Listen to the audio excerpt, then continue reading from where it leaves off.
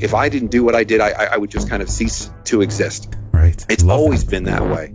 And if you don't have that burning desire, you got nothing to start with. Right. You got to be ready to fight for your story. Absolutely.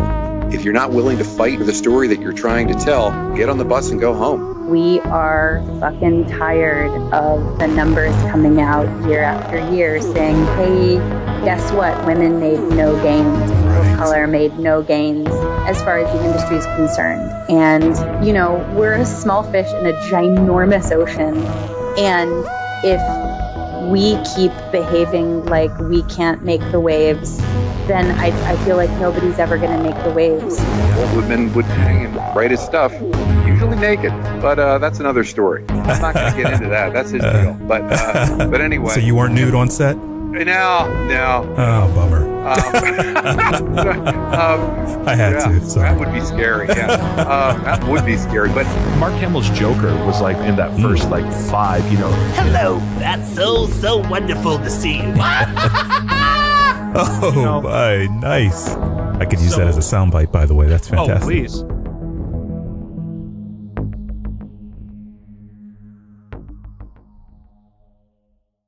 Welcome to the Cinema After Dark podcast. My name is Max Cole, and I'm the host and producer of this show. And I'm broadcasting from the entertainment capital of the world, sunny Los Angeles, California. The sun has set, and the moonlight is now upon us. Thanks so much for joining me on this podcast tonight. I want to remind all of our listeners that you can listen to all of the episodes of this show if you subscribe to our podcast on iTunes. You can also find us on Stitcher, TuneIn, and Google Play. Remember, if you or someone you know would like to be a guest on this podcast, make sure you reach out to me via the contact link on our website over at cinemaafterdark.com. Please make sure you have some skin in the game prior to reaching out. And by skin in the game, you certainly need to have a few credits under your belt. We value that for credibility. Also, strongly encourage you to follow us on Twitter at Cinema After Dark for the latest show updates. I want to remind everyone listening that this is an information and discussion-based show. We do not censor ourselves, and we sure the hell don't censor our guests, so please keep in mind that the views and opinions expressed on the show may not reflect the views and opinions of the host. I'm really thrilled to have tonight's guest on the show. He does some wonderful stuff. I think he does a lot of meaningful work, great storytelling, just a great way to utilize the craft. And his name is Richard T. Wilson. And let me tell you a little bit about Mr. Wilson. Emmy Award winner Richard T. Wilson serves as the president, writer, and filmmaker of nationally recognized educational film company Outreach Arts Incorporated and its sister company, Mad Shelley Films. Outreach Arts Incorporated is a nationally recognized educational film company that works with various nonprofits and their funders to help provide an innovative educational approach to help increase awareness about critical health and social issues. Since 2001, the Wilson penned productions have not only successfully reached into communities nationwide, but also to those in need around the world. Some of Wilson's past work has also been prominently featured on ABC World News Tonight, National Public Radio, PBS, and the Independent Film Channel. However, Wilson is probably best known for the company's critically acclaimed TV/DVD series, Maple Ave, which focuses on the everyday issues, struggles of teens and their parents. Since 2013, the Emmy award-winning series has received millions of North American views via PBS, the Independent Film Channel, and Inside the Classroom, regularly telling stories and changing lives. I'm really looking forward to having Mr. Wilson on tonight's program. He's certainly an inspirational fella, and what a great discussion this was. I'm looking forward to sharing this with you all. First-time listeners and long-time listeners, you know what time it is. Make that fresh batch of popcorn, sit back, relax, and get comfortable while you listen to tonight's guest.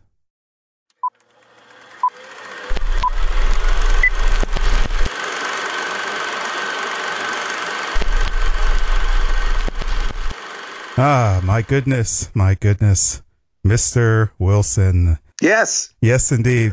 Thanks for coming on the show here and hanging out. Thrilled to be here, Max. Thank you so much. Oh my gosh, it's a pleasure to have you on this podcast tonight. And I have got to say thank you to Miss Lanier for she's awesome. Sort of facilitating this discussion. So yeah, she's really awesome, and stuff that she's doing over there at Film Sprites. Gosh, she's fantastic. helped us a lot. I will say, in the short time we've worked together, she's really made a difference in our efforts at Mancelli Films. So, oh God, I love that. But shout out to you, Miss Lanier. My gosh, just doing magical things. But Richard, my goodness, it's probably close to 11 there. So yeah, but I'm a night owl, so this is cool. Oh, I love that. This is good for me. I've always been a night owl, so this is natural. They say the creative mind doesn't rest. Is that, you'd say that's true? Yeah, that's true. Yeah, I've been an insomniac my whole life, so this is just normal, hanging out. A lot of the good ideas do come at night. That's true, though. Yeah, absolutely. Yeah, me too. I'm some sort of a night owl myself, so I appreciate that. That's for sure. But yeah, let's kind of give our listeners some context here. Where were you born and raised, and how did you get started in this entertainment industry? Yeah, I was born and raised. You'll be able to tell before I even get into it because I'll talk so damn fast. I was born in Laurel Springs, New Jersey, which is why I'm trying to talk slower because, where everything moves fast around here in the Northeast. And I got into film.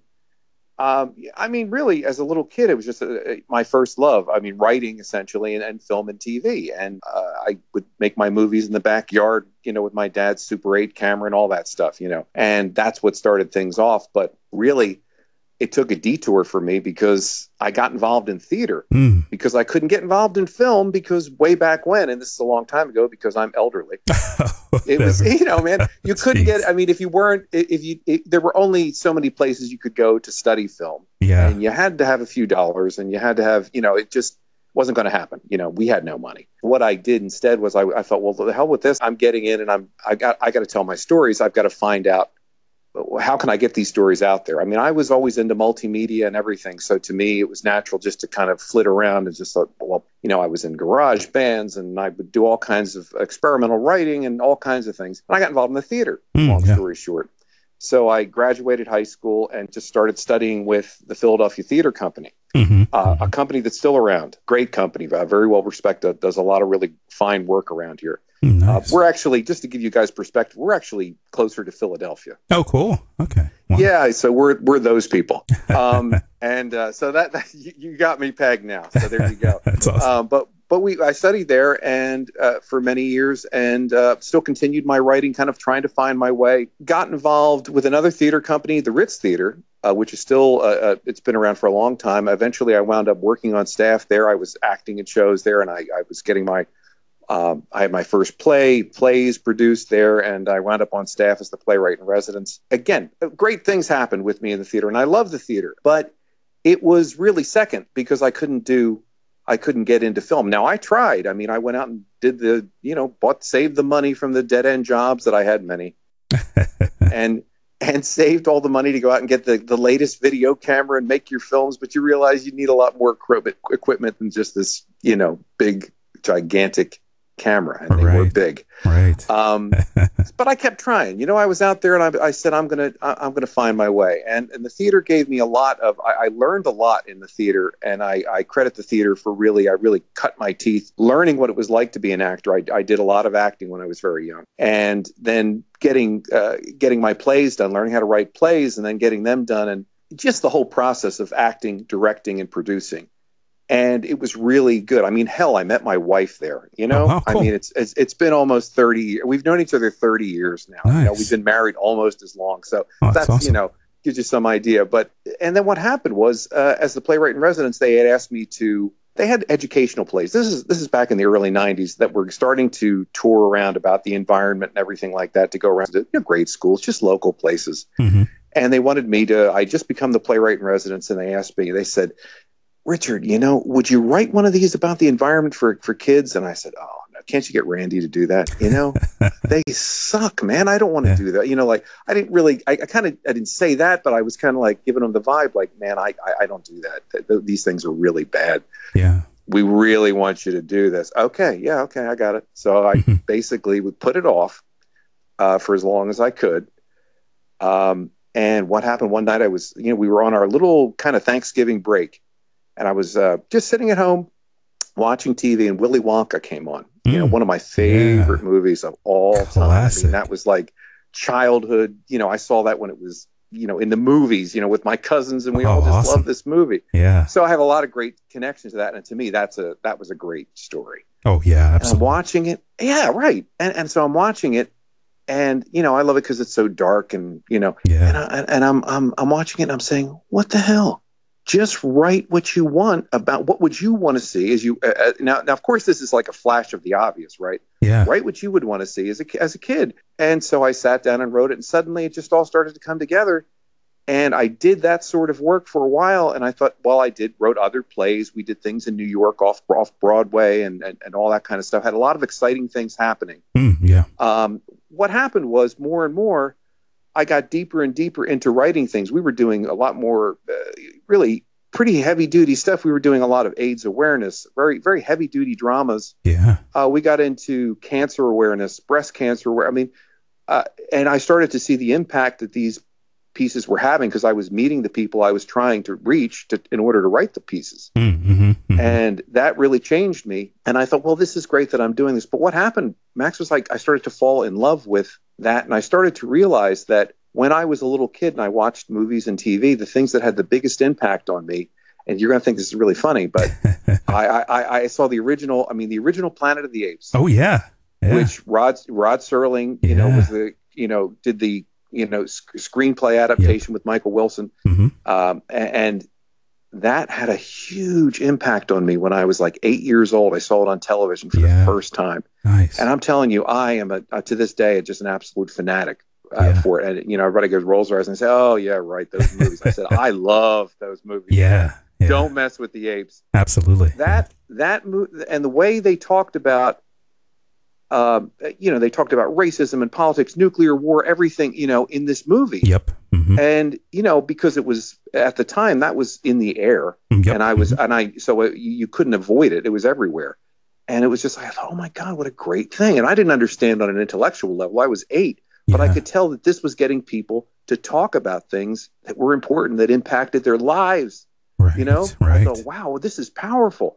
Then the other thing that happened around the same time was All in the Family. It was huge. It was awesome. Yeah. It was huge. And what a show. And what a great show. This is the thing. I'd be over my aunt's house, and, it would be like a birthday party or something, and of course everybody's coming from different political backgrounds and all that. And, unlike now where everybody's like open about everything, back then, you didn't really discuss a lot of this stuff. Yeah, that's so true. So, but they would talk through the show. Right. They would talk about and laugh about Archie Bunker, and then they would kind of like talk about their own issues through the show. Yep. And I sat there as a little kid listening to that, and that just blew me away. Yeah. Now, again, on a subconscious level, like those two things, I look back and I say, those were the things that kind of said, yeah, I love art, but I don't just want to basically do a song and dance for people. Right. I want to really have a conversation. Nice. I'm not interested in banging them over the head with anything, but I want to really talk about what's around us. Oh, fantastic. And that's how it really started for me. And I wound up doing these plays. They were very successful. Like, again, I was saying, hey, these are really working out well. This is nice. Yeah. And then I really had to go out on my own eventually, because I wanted to reach out beyond our area. And we had been, but I wanted to reach out, do this type of work across the country. And I formed my own company called Outreach Plays. Right. And we continued this for a couple of years. And then what happened was we had more and more people, even before I left, that were saying, well, we want to do an adaptation, like a video adaptation, because, this touring play stuff gets expensive, and this way more people can see it. Right. And I'm like, great, so I, got in on some of those. And then after I formed my own company, I realized more and more people wanted that, and digital, video was becoming a thing. Yep. The format's changed. Yep. Right. The format's changed, and I was reading all about it, secretly. And I wasn't really saying anything to my wife. Okay. I was just saying, So one night I said to her, I realized, we're losing money because, number one, it cost us so much to outsource the video to the companies that we were using, that some of the because we work pretty much exclusively with nonprofits. Well, there's only so much money to go around. Yeah. And so we started to lose. Oh yeah, we can't do that. Sorry, Richard. We really love to, but that's like out. And I thought, boy, I understand. I would say the same thing because I had to make a profit too. But so then I kept reading about this off and on, surreptitiously almost. Like when we were in the bookstore and all that. Yeah. And one night I said to her, I said, and I explained that we're losing clients or we're losing gigs because we just can't afford to make money and then farm this stuff out. We should really do this ourselves. Yeah. She said, we had this, it's funny. We had this discussion the other night. She goes, did I really say this? And I said, she goes, you don't make movies.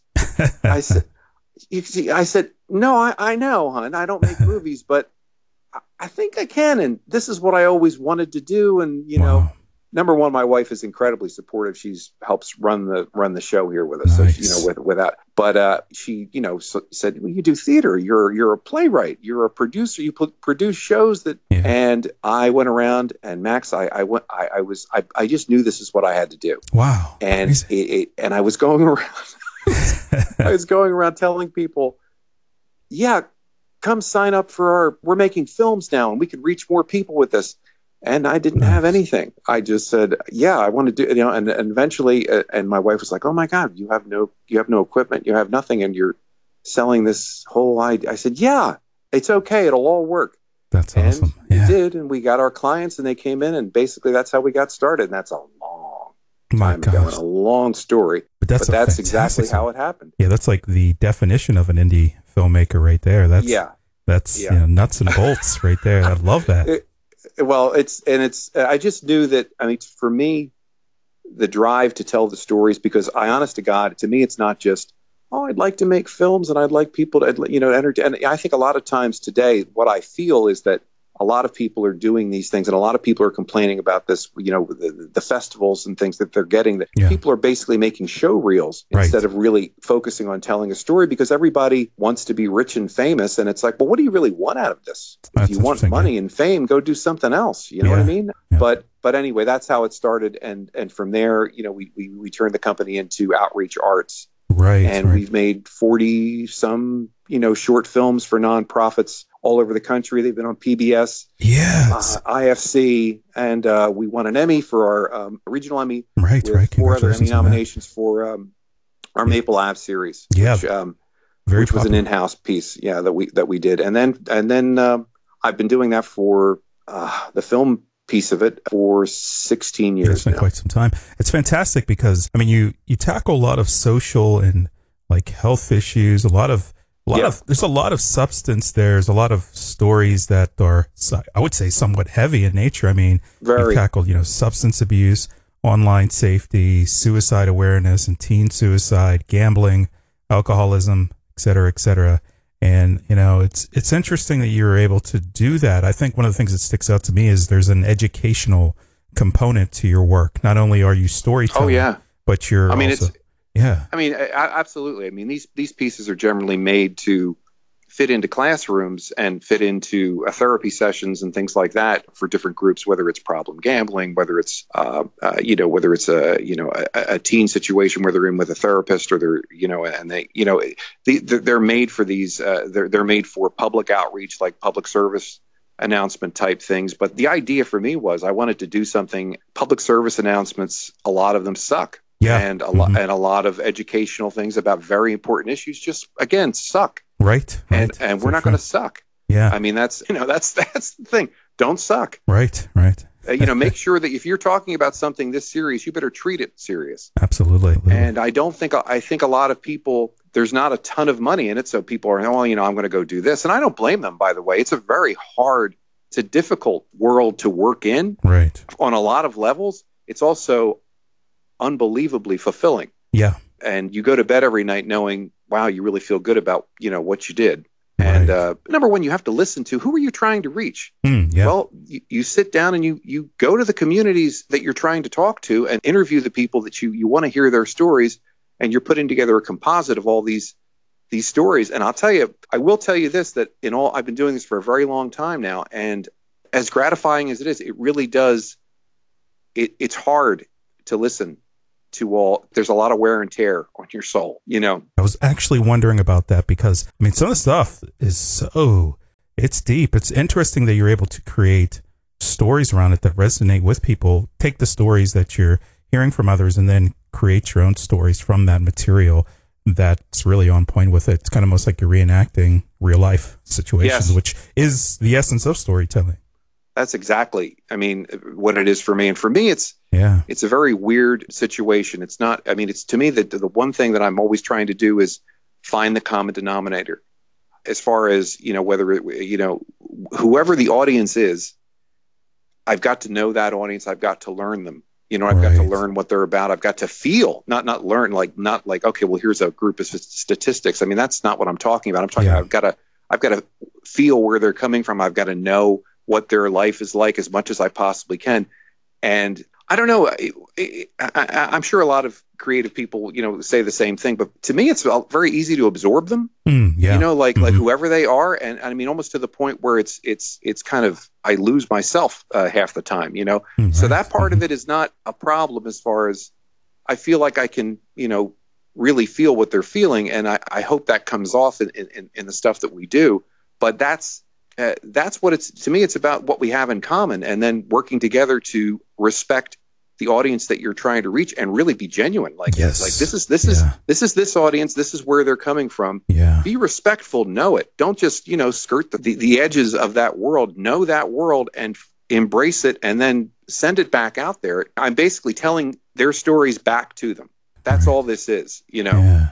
But it is tough. I mean, it's like I said, it's gratifying, but it's very taxing. It seems it is taxing. And I will tell you, we did a lot of work with teenagers for many, many years, and I loved it. I mean, it was I got to kind of come up with the millennials. Yeah. And having a millennial as a daughter, it all kind of worked out there. But I was with them from the beginning. She's on the young end, and I would interview them. And I saw how the generation kind of like evolved, and I would work specifically, I would go out of my way to work with at-risk teens. Yeah. Environments where, the money was not there.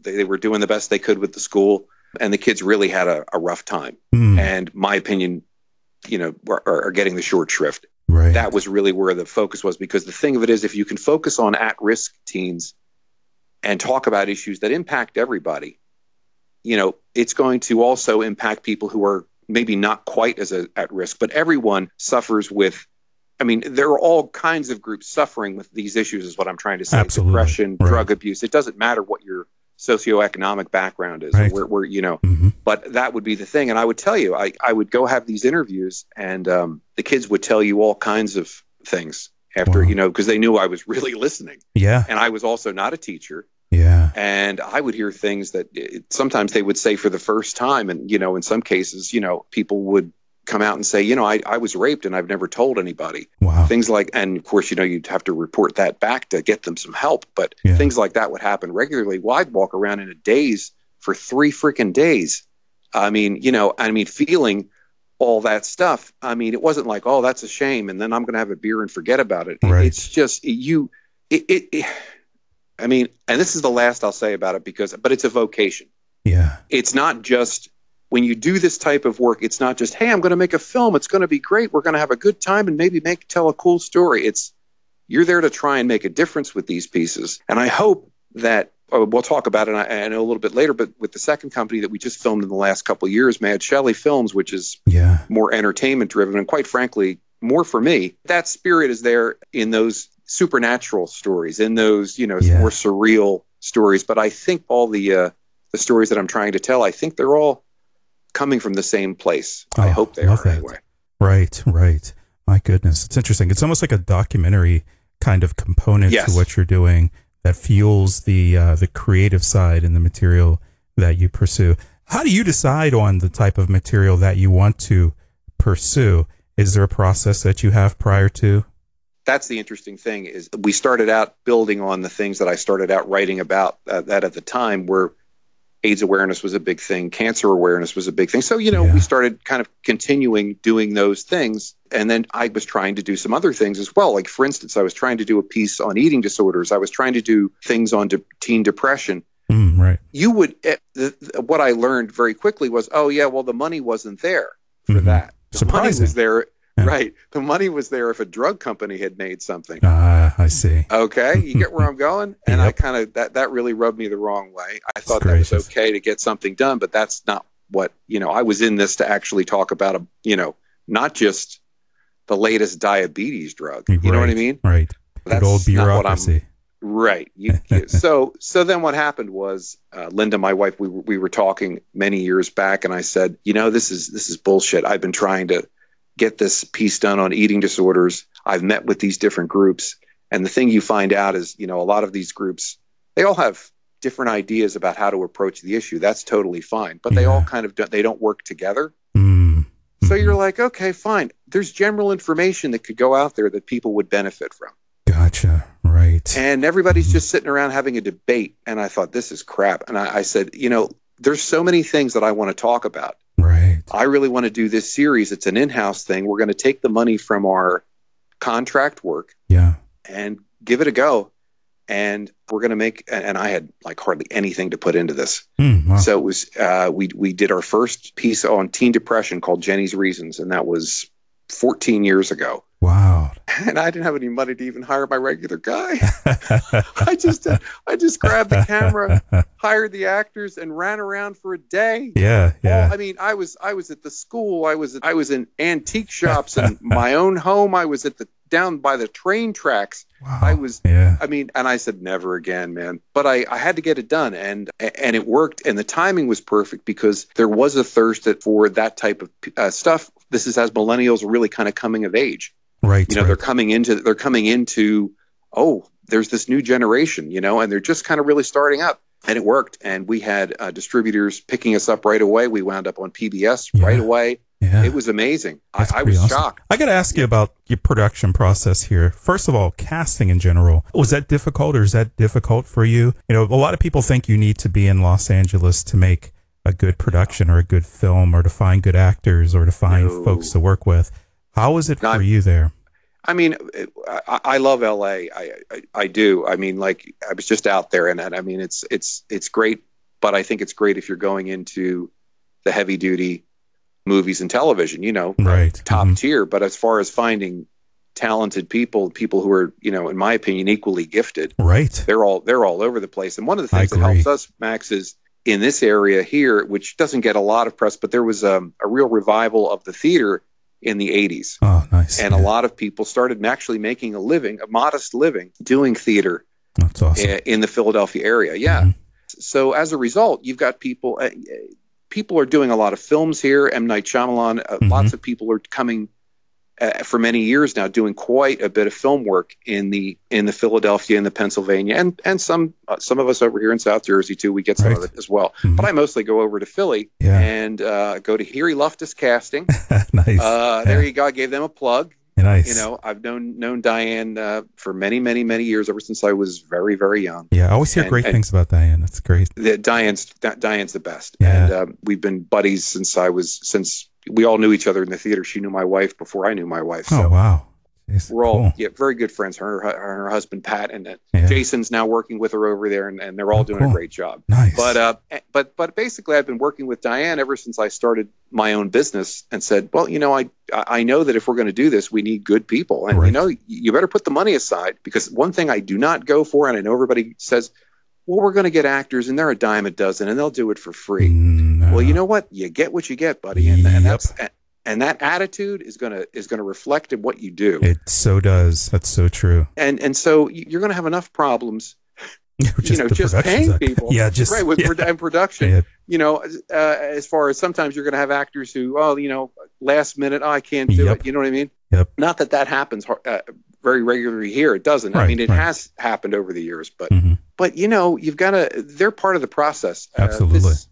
This is not about me, and I've got this script that we're going to do, and you're all just going to be, puppets, and I'm going to move you around on a board. Yeah. And that's garbage. They're all part of this thing. They're making it happen. I'm nothing without the crew that I've been working with for forever. Absolutely. And these incredible actors, which is kind of like we've almost got a touring company. We've been using a lot of the same actors for many, many, many years, and so also awesome. New actors. Right. But no, it's not a problem at all in this area. That's good stuff. I always tell people that. I'm glad you said that, because it's always good to hear from folks that are, outside of the whole Hollywood loop, even myself included. Back when I was back in Pittsburgh, there were so many talented actors back there in my hometown. that it's just like crazy when people have that misperception that the only way you can find talented actors or talented crew or talented people or talented filmmakers is in Los Angeles. They're all over the place. And it's cool to hear, how things are there. It's really good. Oh, it really is. And it's been that way, like I said, for quite a while. And again, if we didn't have the work, if they weren't doing so many film and TV things as well as theater, I'm sure, good people are everywhere, but they're concentrated here for kind of a quiet way. Yeah. Like people don't really, Philly? Yeah. Right. Quite a bit of work around here. Right. Absolutely.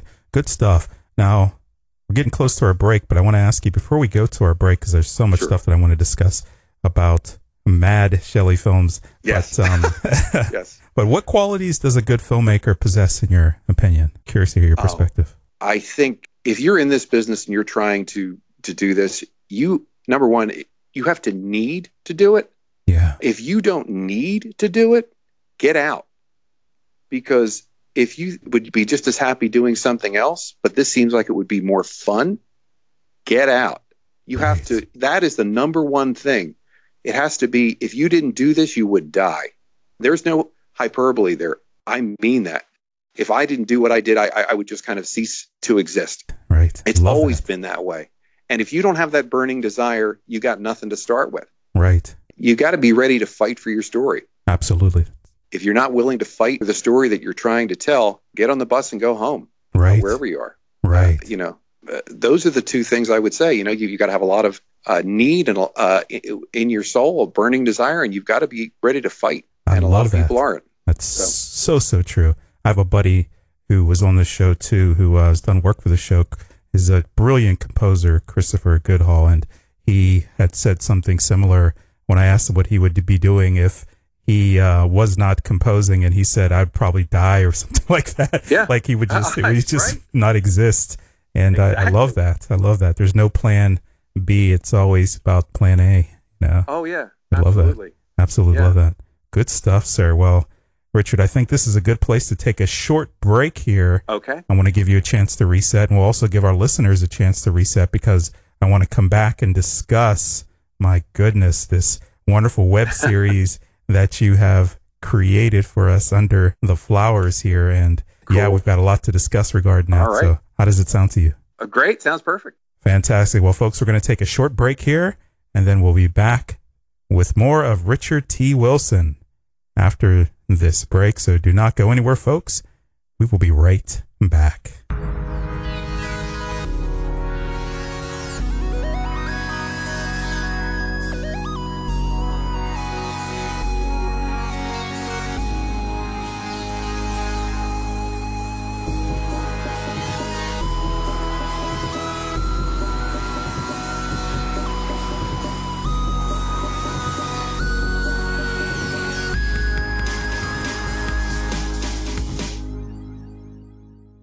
Welcome back to the Cinema After Dark podcast. We are continuing a wonderful discussion here with Mr. Richard T. Wilson.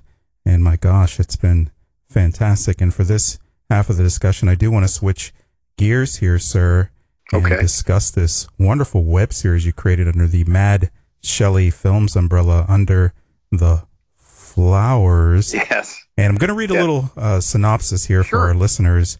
It reads, Jackie Hill has one too many nightmares, especially when she's awake. Whether it's the black flowers growing out of a little boy's hand, the unnerving goth girl who appears just before her blackouts, or the strange man who visits in her unconscious state, she regularly feels her sanity slipping away. But as one world digs into the other, challenging her reality, Jackie knows the true answer lies somewhere under the flowers. My goodness, that's very juicy, sir. Cue spooky music. Yeah, indeed. That's I love that. That's fantastic. So that leads me to what I believe all of our listeners are wondering right now. How did you come up with this wonderful, web series concept? Where did the idea and the inspiration behind it come from? Well, it's strange because we had done a film the previous year. The first Mad Shelley film was a short film called The Halloween Girl. Yeah. And starred Catherine Kuster, who's also in Under the Flowers as her same character, Yep. the Halloween girl, Charlotte. But that film started as a result of my parents passing away very close together, particularly my mom, which was very sudden.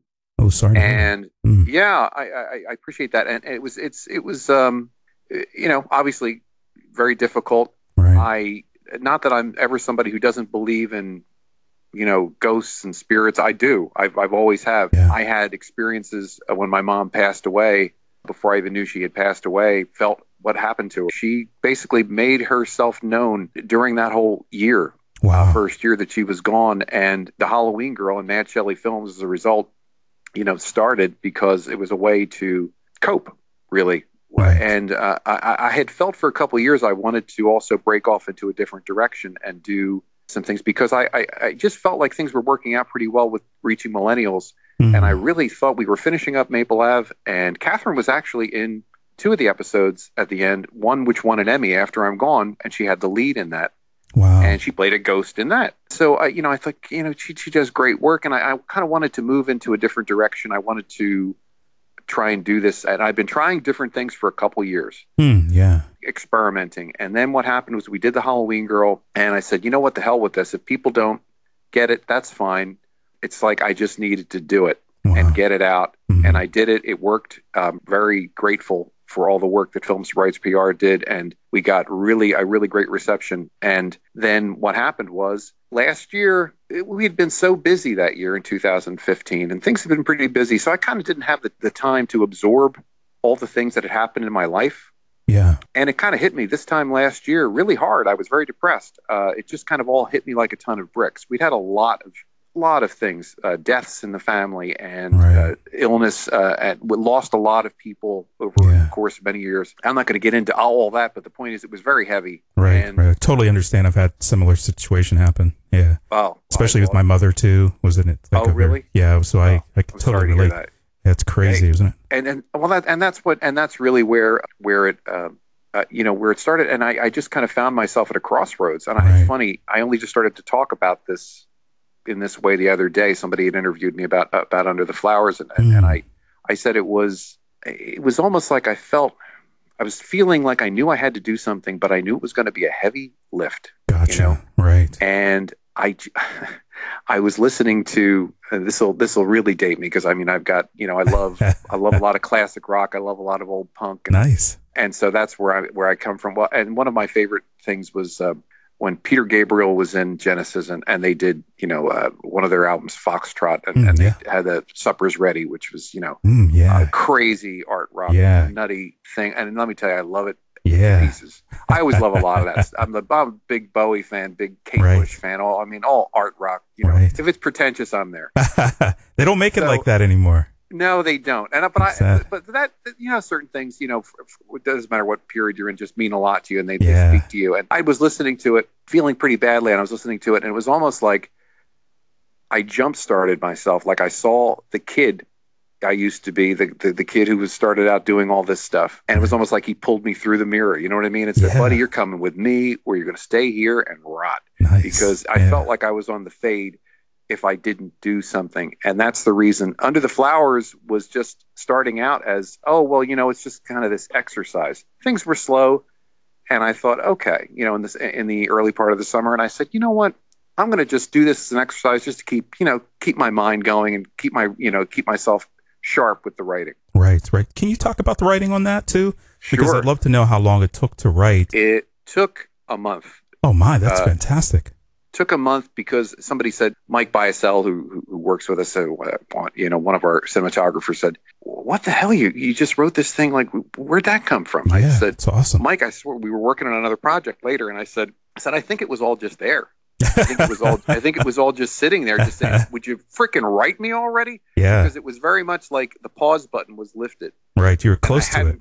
Yeah. And it was, I had written all that stuff when I was younger. That's what I started out doing, writing that type of stuff. Wow. And then I thought, I got so involved with doing outreach stuff that I just kind of forgot. Like, I forgot about me. I forgot about a part of me. I'll put it that way. Yeah. And I didn't realize it. I mean, it truly did not, like, it wasn't like, I'm just leaving that behind. No, I just figured that was over, and I was doing this now. And then it just kind of dawned on me that I needed to do that. It took about a month to write that. It all happened very quickly. It took, so basically it was like Under the Flowers for 6 months solid. I finished the script. We went out and cast the piece over at Erie Loftus and then got into rehearsals. We shot in early November. Okay. Obviously between all that, we secured the locations with my old hometown, Laurel Springs. Cool. Yeah, Laurel Springs. I saw that. I was like, wow, that's fantastic. You got to shoot in hometown, which they were great. Got to be awesome. How was it getting the locations there? Just to interject, because I've always wondered, getting locations obviously in LA is hell on wheels. I mean, there's just ridiculous. So many things that bureaucracy is kind of taken over that process for filmmakers. And that's one reason why I love shooting back east, because it's a lot easier to get locations. More flexibility. Sure. Hell yeah. People are cool about, if you want to shoot in a house, someone will lend you your house to shoot. And you don't have to deal with the BS that you have to deal with in fucking Los Angeles. But, how was it for you and getting that all together and securing the locations you shouldn't use it? It was great. And that happened as a result of the Halloween Girl, because I had asked my old elementary school, but when we did the Halloween Girl, there were a couple scenes that were shot at on the playground on a swing set. And I said, boy, it would be great. Could we shoot here? Long story short, they said, sure, no problem. And we shot there. And one of the teachers at that school had seen the Halloween Girl and said, this is great. I want to have this at the town Halloween thing and all that. I said, oh, that's awesome. I said, I'm thinking about this other thing. And so we had dinner. I bought him a beer and we talked. Nice. And he's also a big fan of all this kind of stuff, supernatural stuff. And he's written his own supernatural stuff. He's has his own books published. I cast him in the show, Brian Hoffaker. Oh, cool. Who I grew up with his brothers and sisters. He was a baby, and so I didn't really know Brian to know him, and we just clicked, and he helped with the town facilitate getting us into the Walt Whitman Historical Home, the Whitman Stafford Home, to shoot down at Crystal Springs, where Walt Whitman wrote a lot of his stuff. Oh, that's so awesome. He did some of the writing on Leaves of Grass down there and Specimen Days and all this. And these were also places, Crystal Springs, where we used to hang out and get in trouble when we were kids. So it was like, I used to pretend I was Walt Whitman too on the summer and pretend I'd go down there and write. It didn't quite work out that way, but anyway, but they were great. They were so supportive. Like, do you need cops? Do you need this? Do you need that? Fantastic. And they've been unbelievably supportive. And I'm telling you, they're a character. I mean, I feel like when they're a character in the film. Like, you feel Laurel Springs when you watch, particularly Under the Flowers. You can feel the town. It's an old town, and it's set up. You can roam that town from one end to the other, and not be run over. You know what I mean? It's the way it's laid out. It has a vibe to it. It's very. And it's not just nostalgia for me. I mean, sure, a lot of it is, but it really does feel like another world. Yeah, it really does. Yeah. It really does. Absolutely. So they were terrific. And then the diner that we all go to, they were great too.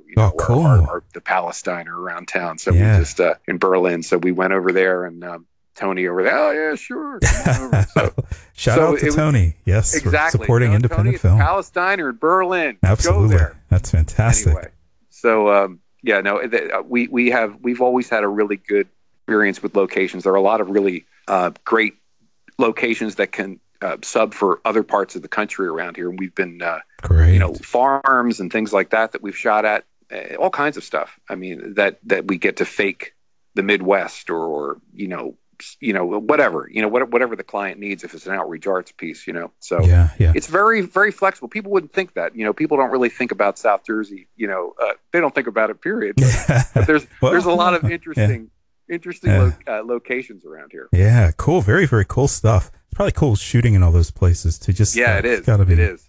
Yeah, like surreal sometimes too.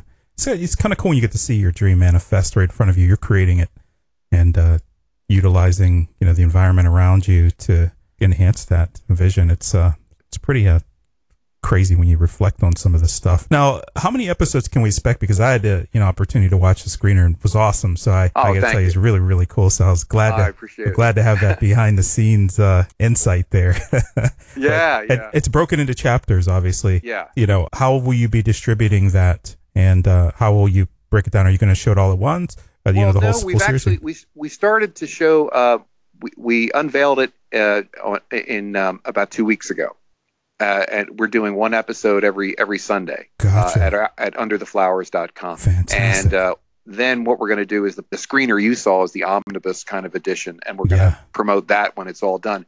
But the exciting thing that happened was before we unveiled it, I had, pitched it around because Max, I still had all this stuff to do. It wasn't like I've been kind of rewriting and changing it all the way up until the end. So that period has been, I haven't had any time just to focus on that very little bit, like 16, 17 minutes of film, really. Mm-hmm. And I said, okay, now I've got to get, working on the series Bible and all that kind of stuff, Yeah. So, I've got to get all that stuff together, but I've only just been able to start to do it now that the show is done and it's out there. Yeah. I pitched it around just a little bit, and I heard from a company out your way good deal. that was very interested in the piece, and they want me to, they want to keep talking. They said, hey, do you have this as a film?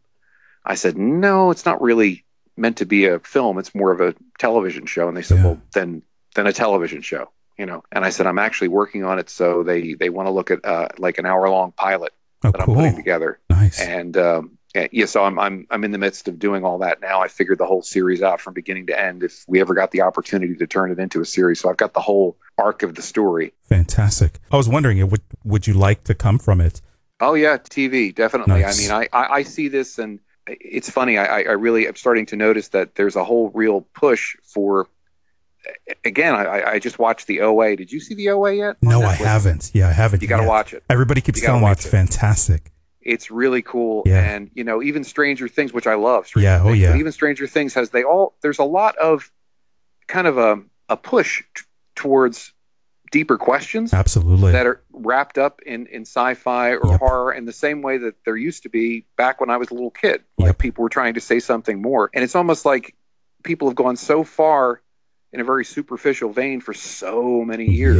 It's almost like, oh my God, I've got a vitamin deficiency. I need to dig deeper. And I've noticed that. It seems like there's I've noticed it in a lot, even in some of the feature films. Oh yeah. Mm-hmm. They're trying to say things that they didn't even care about for so many years. Like I saw The Witch last year, and I know a lot of people were disappointed because it wasn't what they were sold. Yeah. And I get that. But if you look at it for what it is, I mean, it's a film. Cool. Yeah, it's very cool. And it's also a film about, extremism. Yep. Mm-hmm. And how it's going to eat you up. Yep. You know what I mean? And so there's a lot of that happening, I think, quietly. Right. In film and television, especially in the supernatural sci-fi end. And I feel like we're part of that, and I think we fit very neatly into that with Under the Flowers. Oh, yeah, good stuff. I could see that. Yeah, absolutely. Does this have a message? Is there a certain message in this? The message for me, for this, especially with the first 4 episodes, the piece that you sent, I think, throughout is you've got to basically grapple with the truth. You've got to grapple with, and I mean, as simple as that sounds, it's about truth. Right. You can't run away from yourself. Right. And I'm not going to give too much away because the show's still ongoing, but it's about, you can't run away from yourself. You pay a price. Right. Mm-hmm. And it eventually will kill you. It will kill your soul, you know? Mm-hmm. So it's about being true to yourself. And I don't mean just in a life or death way. Like, it's like you're either going to grapple with the fact that there's evil in the world, or you're going to pretend and stick your head in the sand and say things aren't so bad. Yeah. And if you don't absorb the evil, the darkness, and know that it's there, you can't live. Right. Right. You can't be who you are because you don't know what you're dealing with. And I think a lot of people are walking around pretending. Absolutely. That things aren't so bad. So. Mm-hmm. That's deep stuff there, sir. Very deep stuff there. Well, I try. And what was it like working with these wonderful actors? Because there's some really good performances. The best. Yeah. The best. I mean, this show is all about the kids. Yeah. And they are the best. I've already been a big fan of Catherine's, and she's we've kind of Linda and I have adopted her practically. So she's our other kid, our other daughter, and so she's great. Lauren Lavera was the first time I've worked with her as Poe. Wonderful. Gabby, oh God, Gabby as Ella. She was absolutely Gabby Jo was just absolutely wonderful, and just all the kids. Jacob was terrific, and I have to tell you when you're working with kids that are young, I mean, it's really hard, number one, to find kids who can kind of pull it out, pull the depth out in a piece like this. He was wonderful. Yeah. You know, it's a rare commodity, I'll put it that way. And he did a terrific job. Right. And Scott Evans, who we've worked with before. Scott's done so much great work around here. And playing Nick, he scared the hell out of everybody. So. Yeah. And he's the nicest guy. Scott's this wonderful guy. Interesting. Okay. You know, Scott is the most gentle human being. But boy, he's scary as crap. Yeah. You know what I mean?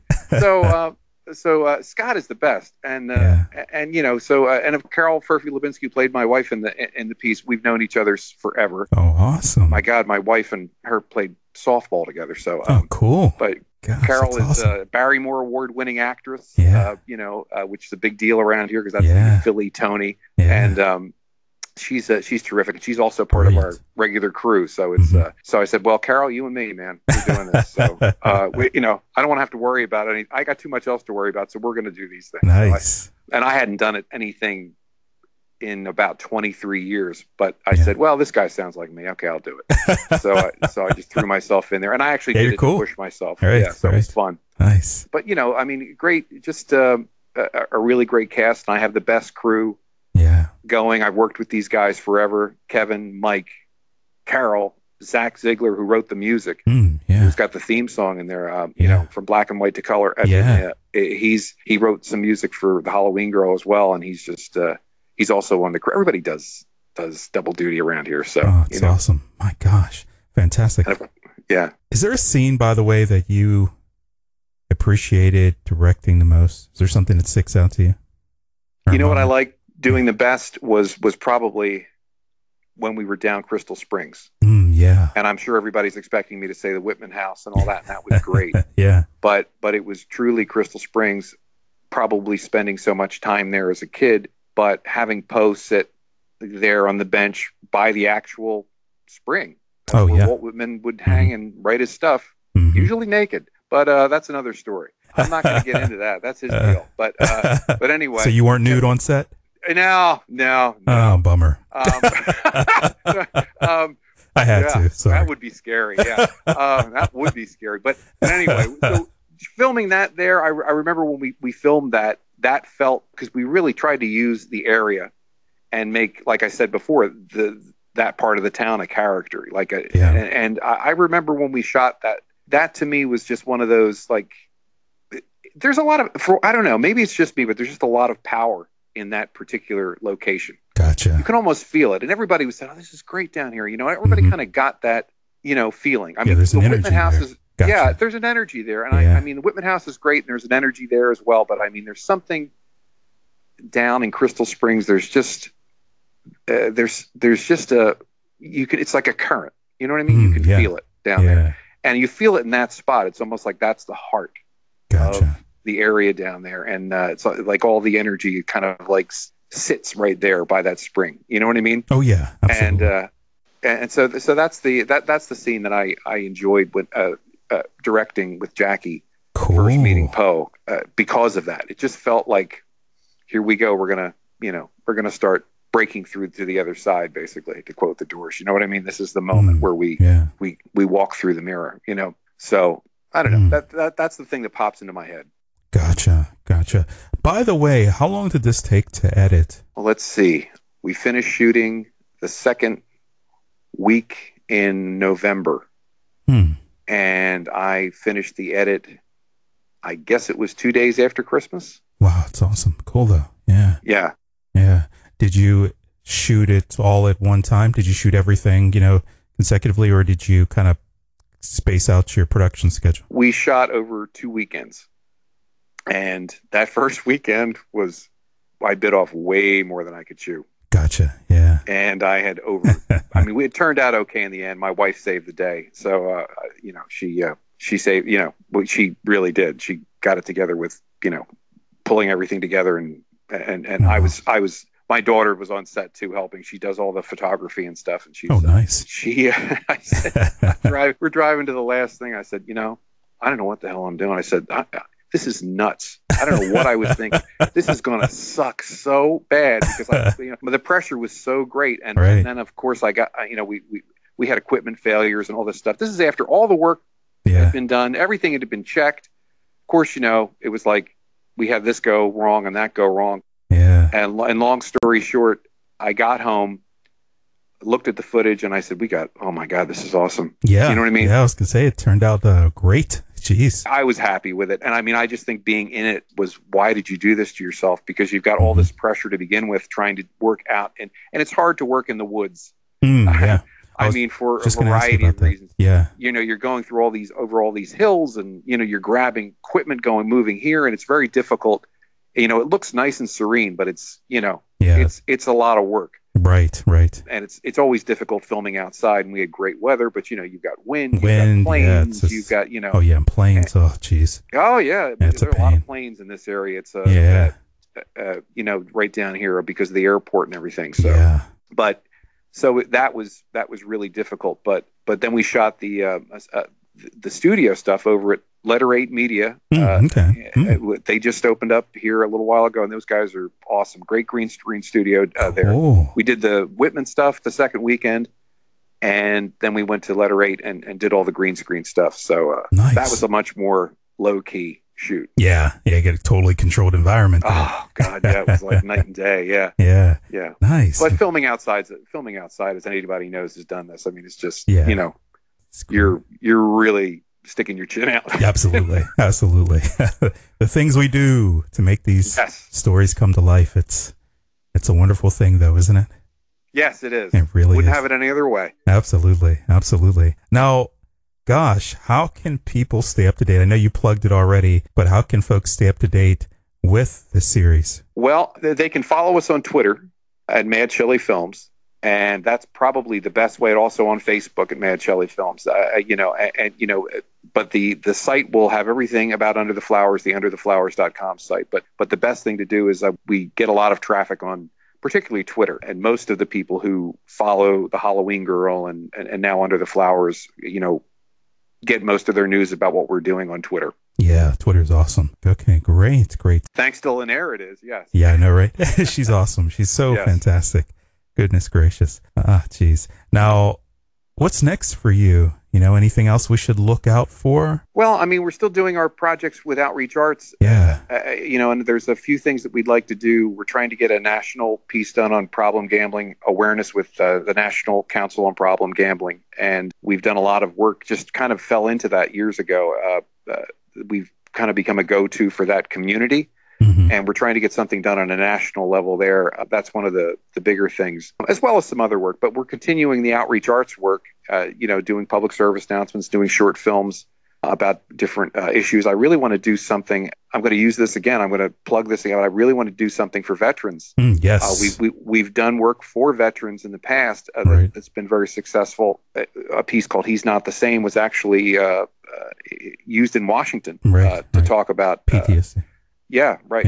Post-traumatic stress disorder, and how they're using gambling as a coping mechanism, and they're getting addicted. I'd like to do something about veterans and their families and what people are dealing with, and I feel that it's an underserved issue. Absolutely. And for me, it's always about trying to reach more people who don't have a voice or don't have a big enough megaphone. And I really feel I know we all say, God bless the troops and everything, but I feel that the stories about the families and what people are going through, I don't think they're being told as much.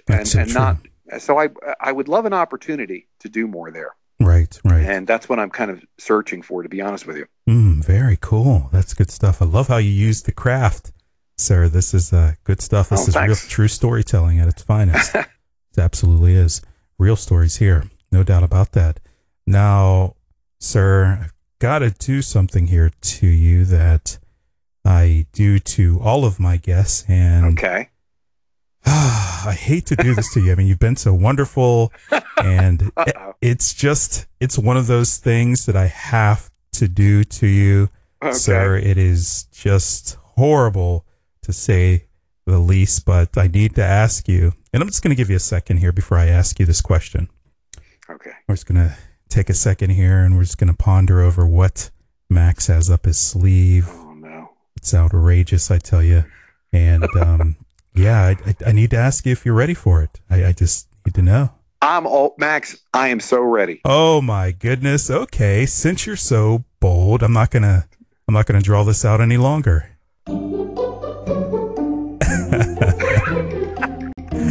Richard, this is the part of the show where I ask our guests to share a fun fact about themselves. Now, Richard, this can't be just any old fun fact. This has to be a fun fact, something that people don't know about you. So the wife can know, the kids can know, nobody can know this. No one on set can know. This has to be a fun fact, something that people don't know. Well, I'll put it this way. The majority of people don't know this. Nice, okay? Nice. All right. I am a singer, and I did the music and was singing on all those songs, whether you like them or not, in the Maple Ave series. What? Under a fake pseudonym called The Ninth Wave. Wow. That is... So that's me. Yeah. That is spectacular. Very, very nice. And I very few people know. Linda knows. I think Kevin got it out of me a couple years ago when we were having a meeting. But very few. The majority of people don't know that because I just did it. And, wow, that's a hell of a fun fact. My goodness. That's the only thing I can think of. Yeah, that's fantastic. The majority of people, because I'm kind of an open book, as you probably can tell. That's awesome. You threw me for a loop with that. That is awesome. Do you do any singing on the side now? Do you? No, but I used to, when I was a kid, I was in garage bands and all that stuff. And we, so I'm still a wannabe rock star. So nice. No, that's good stuff. Good stuff. Really, really good stuff. Yeah. That's kind of interesting. Not met a filmmaker. You blew my mind there because I haven't met a filmmaker yet who has done that. I've met filmmakers who have composed, but I've not met a filmmaker who actually has sung something and utilized, their own talent in their own production. That is quite fascinating, to say the least. A cool fun fact. Okay, nice. Good. I passed then? Yeah, that was really good stuff. I have to say, I appreciate you, sharing that with our listeners there. My God, cool. Now, we are approaching the end of the show here, and I appreciate you staying over a little longer here. And I've got to ask you a couple things here before we wrap. What are your thoughts about independent film in general? The future of it. From your perspective. The future is, I believe, what a lot of people are saying. I think the future is in television. Yeah. And I mean, pay TV, like Netflix and Hulu and on the internet. I mean, eventually more and more things are just going to be watched there. I hate the idea of movies going away. I don't think they ever will, but I think they're going to become more and more events. Yeah. And I that's kind of sad for me because I love going to watch a movie. I love going to a theater. So I'm not saying that like, oh yeah, let's get this theater thing over with. Yeah. Like a movie theater thing over with. Yeah. But I really feel like the energy right now is on the small screen. Absolutely. It's there in television. I think the most interesting work is being done there. I think because it can. I think it's a heavy lift to put together a film. Mm-hmm. It's a heavy lift no matter what. Yeah. And I just think it's easier to tell shorter stories and do more quality work. I just, like I said, I think things got so bad that people were starved for quality, more thought-provoking work. And that's the reason places like Netflix and Hulu and Showtime really kind of, they just breathe new life into television. So I think I think the energy is going to be there. Right. In that area, I think for quite a few years to come. I don't think we've seen that peak right yet. So that's what I would say in the short term, but again, I think it's always the same. I think people think, we've got social media. So, it's easy, we're going to go, and it's not. It's just as hard now. It's just as hard and just as easy as it ever was, Point, yeah. So that's what I would say, and you've really got to, I always think of REM, one of my favorite old bands. Good and stuff. how they would go tour pizza parlors. Yeah. Dropped out of college and toured pizza parlors, to get their, to build their audience. Right. By the time they took their crappy van all the way up around the coast, the audience was getting bigger and bigger. Well, I think that's true for anything. You still have to build your audience one brick at a time. And a lot of people right. Want to do that, because that's a lot of work. But I do think that the future is, I think the future is a good one. I think we need independent film probably more now than we have in quite a while. I agree. To be honest with you. Absolutely. That's a great point. And is there any advice you would like to share with someone that might be listening to this podcast now, who maybe they want to do what you're doing right now? Maybe they don't have, the confidence to do this. Maybe they don't have the resources right now. There's a lot of reasons why folks don't get started. Is there any advice that you would give that individual that's listening? Yeah. I mean, think about the alternative. Think about life not doing it, and then see where that takes you. And if that scares the hell out of you, then you better get started. Right. If that doesn't bother you so much, then, go do something else, and that's cool too. But think about your life without making movies, without telling stories, and then see where that leads you. Because that's the truth. That is excellent advice. That is the truth right there.